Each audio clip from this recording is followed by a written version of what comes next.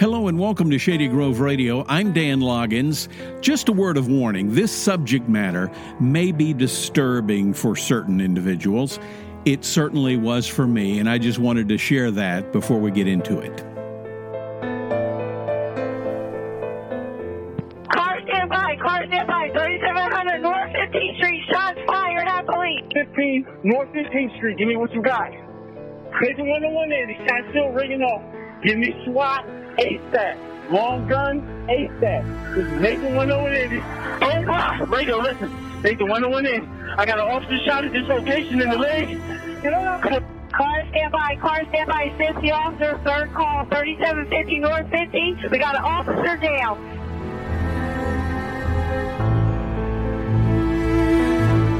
When they're on duty, that radio call comes to them. It doesn't matter what that call is, they have to respond.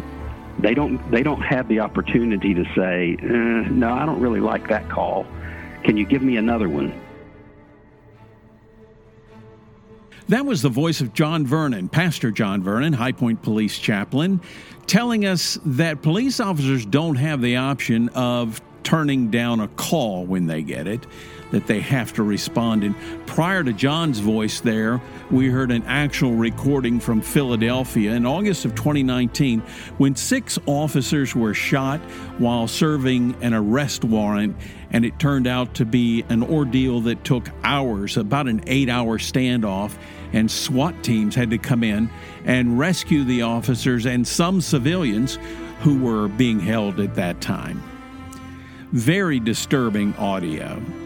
Just this past Sunday at Shady Grove, we had a special prayer meeting for first responders, for police officers, firefighters, for people in the medical profession, for all of the responders that are required to come whenever they're called, whenever we dial 911. It was a great service, and it was attended by some first responders from Kernersville and other places, and we so appreciated their presence in that service and everyone who participated and were there in person and watched online. This program tonight is about what police officers go through and how bad it can get and how they have support from police chaplains like John Vernon here in High Point. John and I were high school friends and lifelong friends and best friends and everything else you can describe, I suppose. So it was a real pleasure for us to get together and talk about this.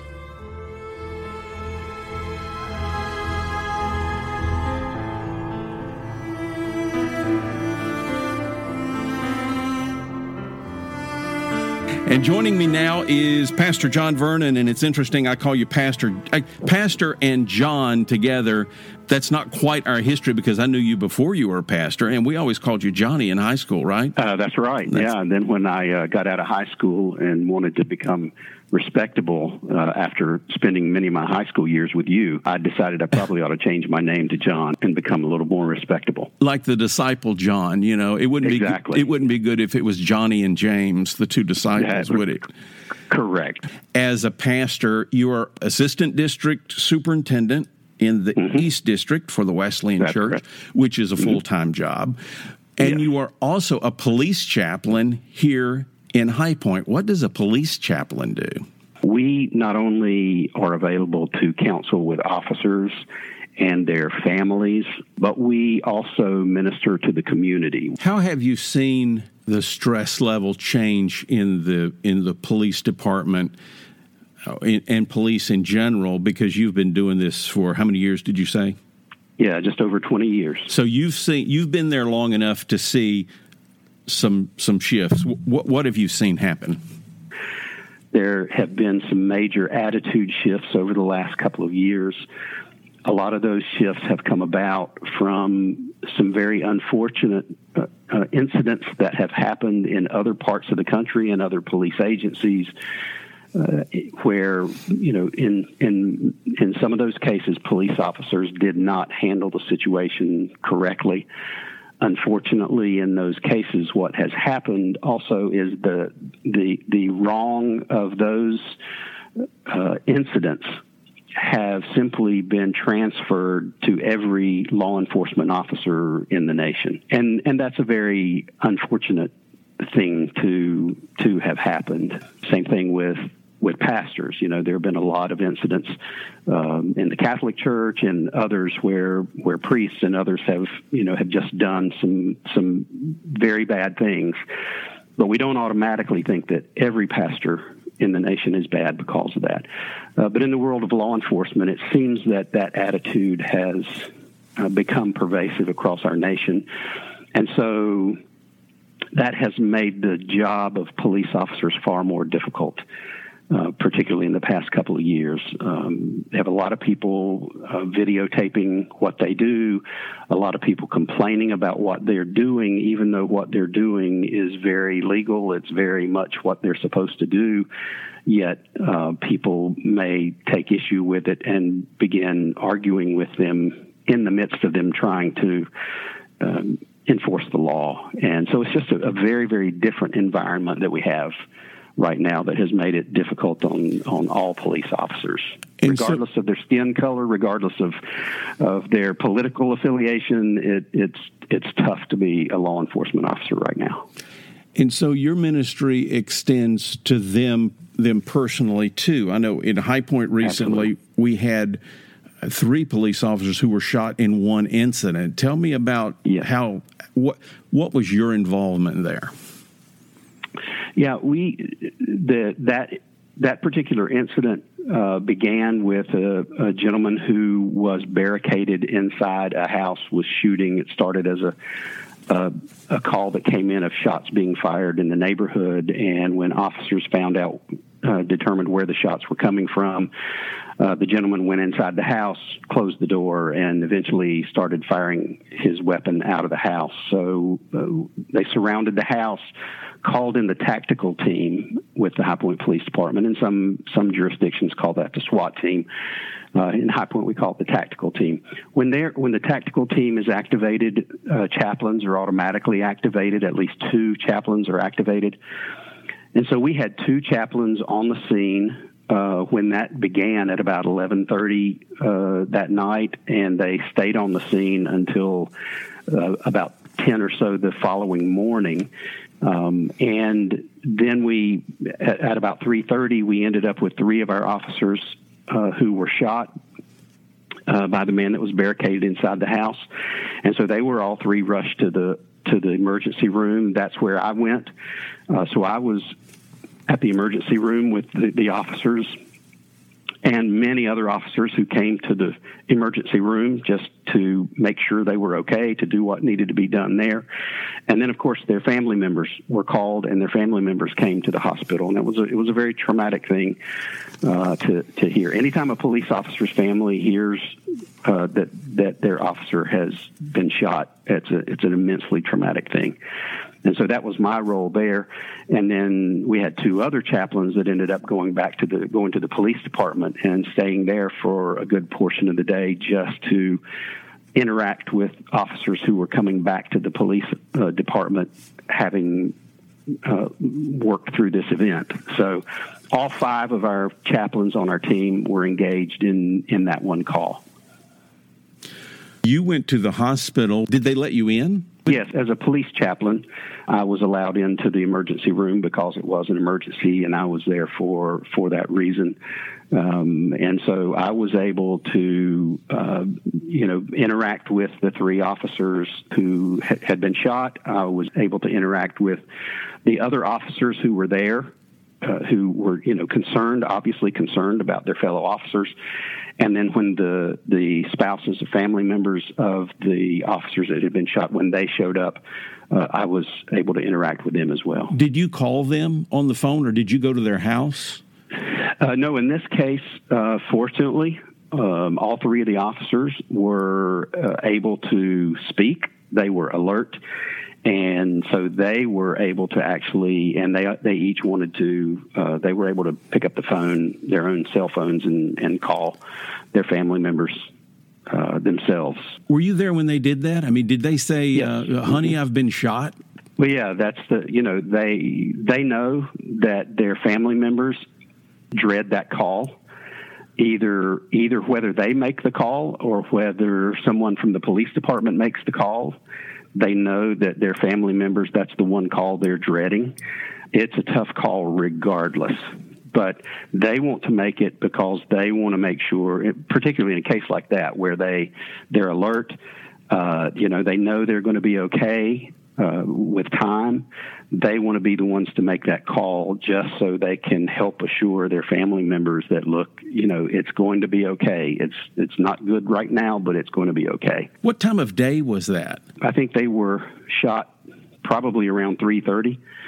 In the morning, and so by the time they made it to the ER and made those calls, it would have been probably 3:45 to 4 a.m. So somebody's at home, and their husband or father or whatever is at work, and their cell phone rings. Yes. With all three of those officers were males, right? That's correct. Yeah. So the phone rings, and they probably never call home at 4 o'clock in the morning when they're on a shift. Yeah, that's correct. The officers that work during the day, there's no doubt they, from time to time, probably on a break or at a meal, no doubt they'll call and, check in with their family. But the ones who work third shift, I would expect that their family does not expect a call from them. And so this call shows up on their phone. That must have been terrifying for those families. Sure. I'm sure it was, because they know that their loved one, who is a police officer, knows that they're normally sleeping that time of day. So they know they're not going to be calling them unless it's really important. And so the family showed up. Were they allowed in the hospital? Yes, they were allowed. One person from each family was allowed in the hospital. So then you're the chaplain on the scene there. So you're not only ministering to the uninjured police officers there, the injured police officers, and now the families come into the mix. Correct. What's that like? Well, everybody has been impacted by it, but the impact on them is different. Based on where, which part of that situation they're playing, whether they are the injured officer or whether they are the family member or whether they are the fellow officers. If they're injured, a lot of what they're thinking about is, what's my future going to be like? And, am I going to be able to keep doing my job, or is this going to end my job that I love? Or they may be thinking, okay, this is it. I just can't do this anymore. I'm not going to, I don't want to put my life on the line any longer. From the family members' perspective, families already, most of them live in a heightened state of stress over that role, knowing that law enforcement officers can lose their life at their job. I mean, obviously, all of us can lose our life while we're at work for various reasons, but police officers, as everyone understands, that probability, that risk level is certainly much higher. And so those family members, that's in the back of their mind all the time anyway. And so when something like that happens, it's like our worst fears are being realized. And so now they're trying to figure out, how do I process this? Do I try to convince my loved one that they just need to quit this job? Whatever. How are we going to tell our children? How are we going to keep our children from being upset if they're children? And then the officers who were not shot, were not injured, they're processing, okay, what do we have to do to help these officers? How do we best help this fellow officer and their spouse, and what do we do? Obviously, there are a lot of administrative things that go along with that. So what happened next? Okay, the officers are at the hospital. It looks like they're injured. They're going to survive. Right. The families have been notified. They've been treated. Maybe they went home. Maybe they stayed a little bit longer. What happened in the police department next that you were involved in? Well, in this case, obviously, when someone in the agency gets shot, that's a traumatic incident, and everybody's impacted by it to some degree or the other.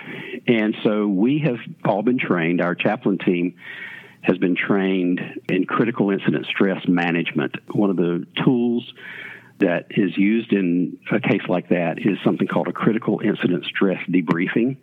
It's a well-researched and well-designed process of walking a group of people through the process of being able to talk out and talk about what they've been through to try to help aid in the healing process.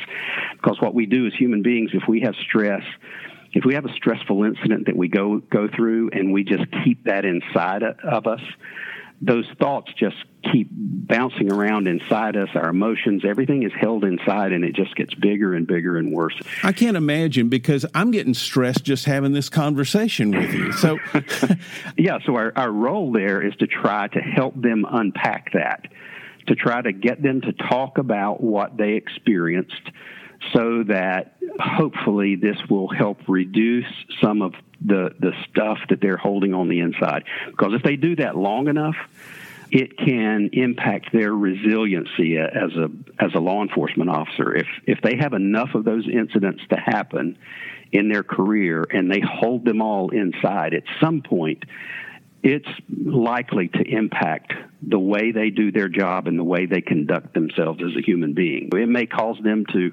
become so stressed that they turn to drugs or alcohol or whatever the case may be. Stress can do a lot of crazy things to us. And so the goal of that is just to try to help them properly deal with the stress that came from that incident, so that they can move on and, be more healthy coming out of that time. This has got to take a toll on you too. Am I right? Well, I mean, it does. We're chaplains, and I believe God has given each one of us a unique gift to be able to do this. But we're also human beings, so we're impacted like other people are impacted as well. And so when we recognize the fact as chaplains that there are times when we just need to step back and take a break. All of us, fortunately, we have spouses who are good with what we're doing as far as chaplains. They bless what we're doing, but they also know that there are times we just need to talk to them about what we're experiencing. They have become our counselors. In some cases, our wives have been awakened. When we've come back home at 3 or 4 o'clock in the morning, there have been times when we have had to talk for a few minutes with our spouse, just to help us process what we've been through. One of the incidents that happened when my son, who's now in his later 30s, when he was about 21, I responded to a call where a young man his age was killed in an auto accident. But it just reminded me of my son when I got there and saw the body of the young man lying in the street. It just impacted me in a way like no other call had impacted me. And when I went home, he was still living at home at that time. I had to just go downstairs in the basement where his room was and stand there for a few minutes by his bed to kind of process and allow my emotions to calm down a little bit. And we're all there for each other. As chaplains, we know that if any of us need to talk at any time, we do that.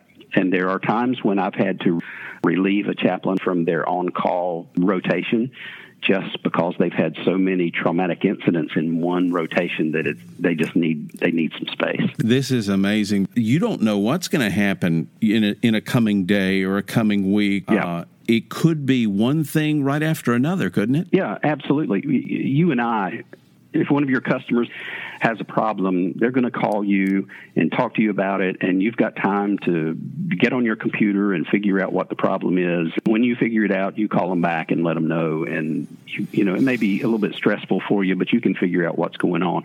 For a police officer, when they're on duty, that radio call comes to them. It doesn't matter what that call is, they have to respond. They don't have the opportunity to say, no, I don't really like that call. Can you give me another one? Or just let me relax for a little bit and give that call to somebody else. I'll take the next one. No, when they receive that call from dispatch, they have to respond regardless of what the call is. And when they respond, they have to be able to handle it. They don't have much time. They've got to get there quickly. They've got to deal with whatever the call is. So the level of stress that they live under on a daily basis, not to mention the fact that there are people who want to hurt them. There are people that do not want them to enforce the law and will go as far as they need to go to keep them from doing that. They live in a state of hypervigilance. when they're on duty. So yes, their whole day on duty is a stressful time. This sounds like a story about the Wild West or something. I mean, it sounds like there's an element of chaos that can come about in all of this, and emotions. And so my next question is, where is God in all of this? That's, I think, the beauty of our role as chaplains. We're here because we understand the reality of all that. And I think that's one of the reasons we're able to maintain a sense of stability in the midst of, as you said, the chaos at times. You know, we live in a sinful world. I don't think that's going to be a surprise to the folks who listen to your podcast. We live in a sinful world, and because of that, there are people who want to carry out evil deeds and do evil things. Plus, there are just things, because it's a sinful world, there are accidents that happen. There are things that happen that people were not expecting or not planning to happen. And so there are people in our society who have sworn an oath to help take care of those situations. Those are first responders, we call them, because when those situations happen, they are called to respond. We understand as chaplains that regardless of the chaos, God is still God. He's still the one who created the world that we live in. He's the one that created us. He's the one that wants to give us peace, even in the midst of all this trauma and chaos. We have to deal with those things as human beings. We have to go through that. However, we believe God is the answer for all of us as human beings to have the greatest sense of peace we're ever going to have. That's where we see God in all that. Because of the sin that's in the world, God is not going to stop everything that goes wrong in this world. He's not going to stop that. Those things will continue to happen. However, He's there to walk us through the journey when those things happen. That's a big reason we can navigate it as chaplains. That's one of the things that we have to bring to the table when people are really, really struggling and they're willing and open to explore their spiritual life. We're there to help them on that journey.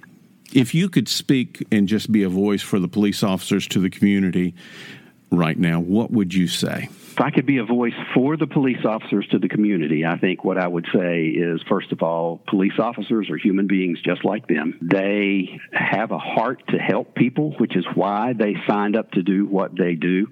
They're not doing it for the money, I can assure you that, because they don't get paid anywhere near what they should get paid to get up every day and put on body armor, knowing that the people they are trying to stop from hurting the other members of the community might turn on them and hurt them while they're trying to protect their community.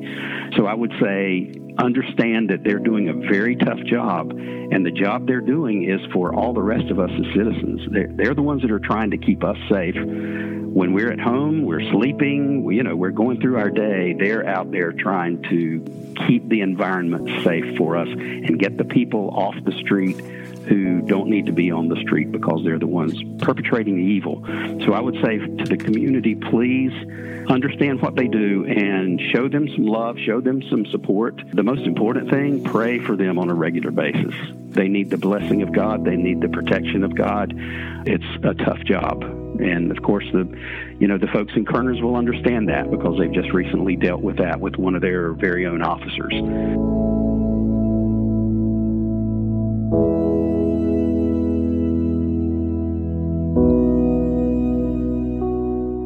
And we have been praying for police officers and all of our first responders. As I mentioned earlier, our special prayer meeting at Shady Grove last Sunday, and I'm sure we'll have more in the future. In fact, we need to pray for everyone all the way around. The chaplains, the police officers, the first responders, the firemen, EMS, dispatchers, and the victims of crime and the perpetrators of crime. Just a lot of prayer needed. Wouldn't you agree with that? Thank you for joining us on Shady Grove Radio, episode number 44. Our executive producer, Pastor Todd Reynolds, technical producers Tanisha Patrick and Chris Garman, and I'm Dan Loggins, thanking you for listening, and join us again next week.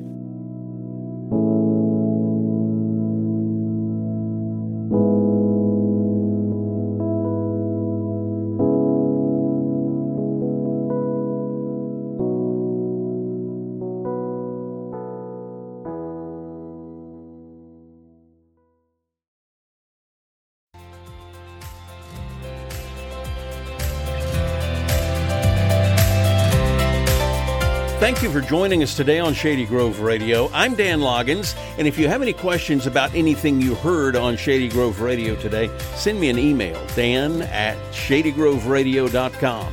dan@shadygroveradio.com.